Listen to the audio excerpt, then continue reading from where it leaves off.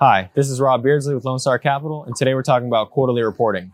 So the reason why I wanted to make this video is because we're actually in the process of revamping our quarterly reporting, and I figured it'd be a good time to share some of the ideas that we believe in terms of what makes a good quarterly report. So first off, I want to take a step back and answer the question of what is quarterly reporting and why do it.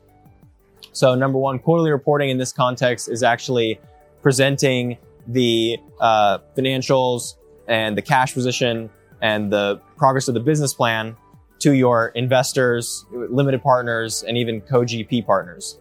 And so the standard frequency of reporting is quarterly, but it is also very common for sponsors to keep their investors updated on a monthly basis. I think both work really great. I think monthly is actually awesome to give that constant contact, similar to a monthly distribution versus a quarterly distribution. Obviously, an investor loves getting monthly checks. But the problem with monthly is you tend to make less substantive reporting on a monthly basis and more of just kind of a general update, maybe some photos, and maybe talk about an event that was thrown at the property, rather than a real deal quarterly report, which has true financial metrics and real numbers that actually tell an investor what's going on with the deal. So to focus on what those are, let's start number one with budget versus actual. So this is a really important element of a quarterly report.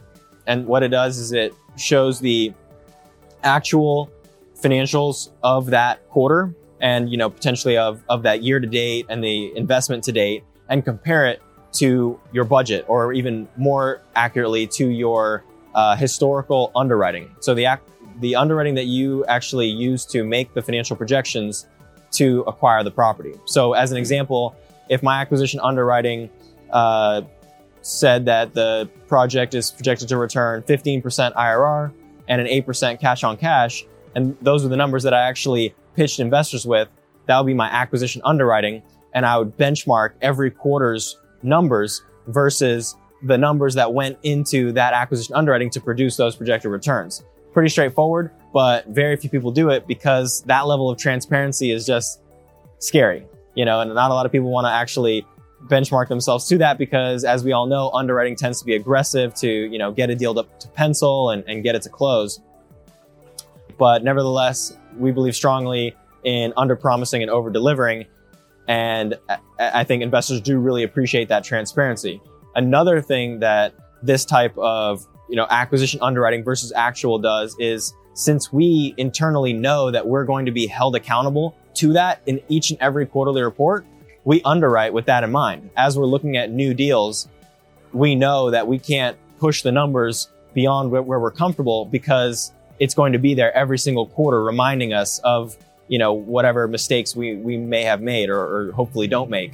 So I think that's a really helpful thing to do in your quarterly reporting, which not only helps your investors and builds that trust and transparency, but also kind of keeps you focused and honest as you underwrite.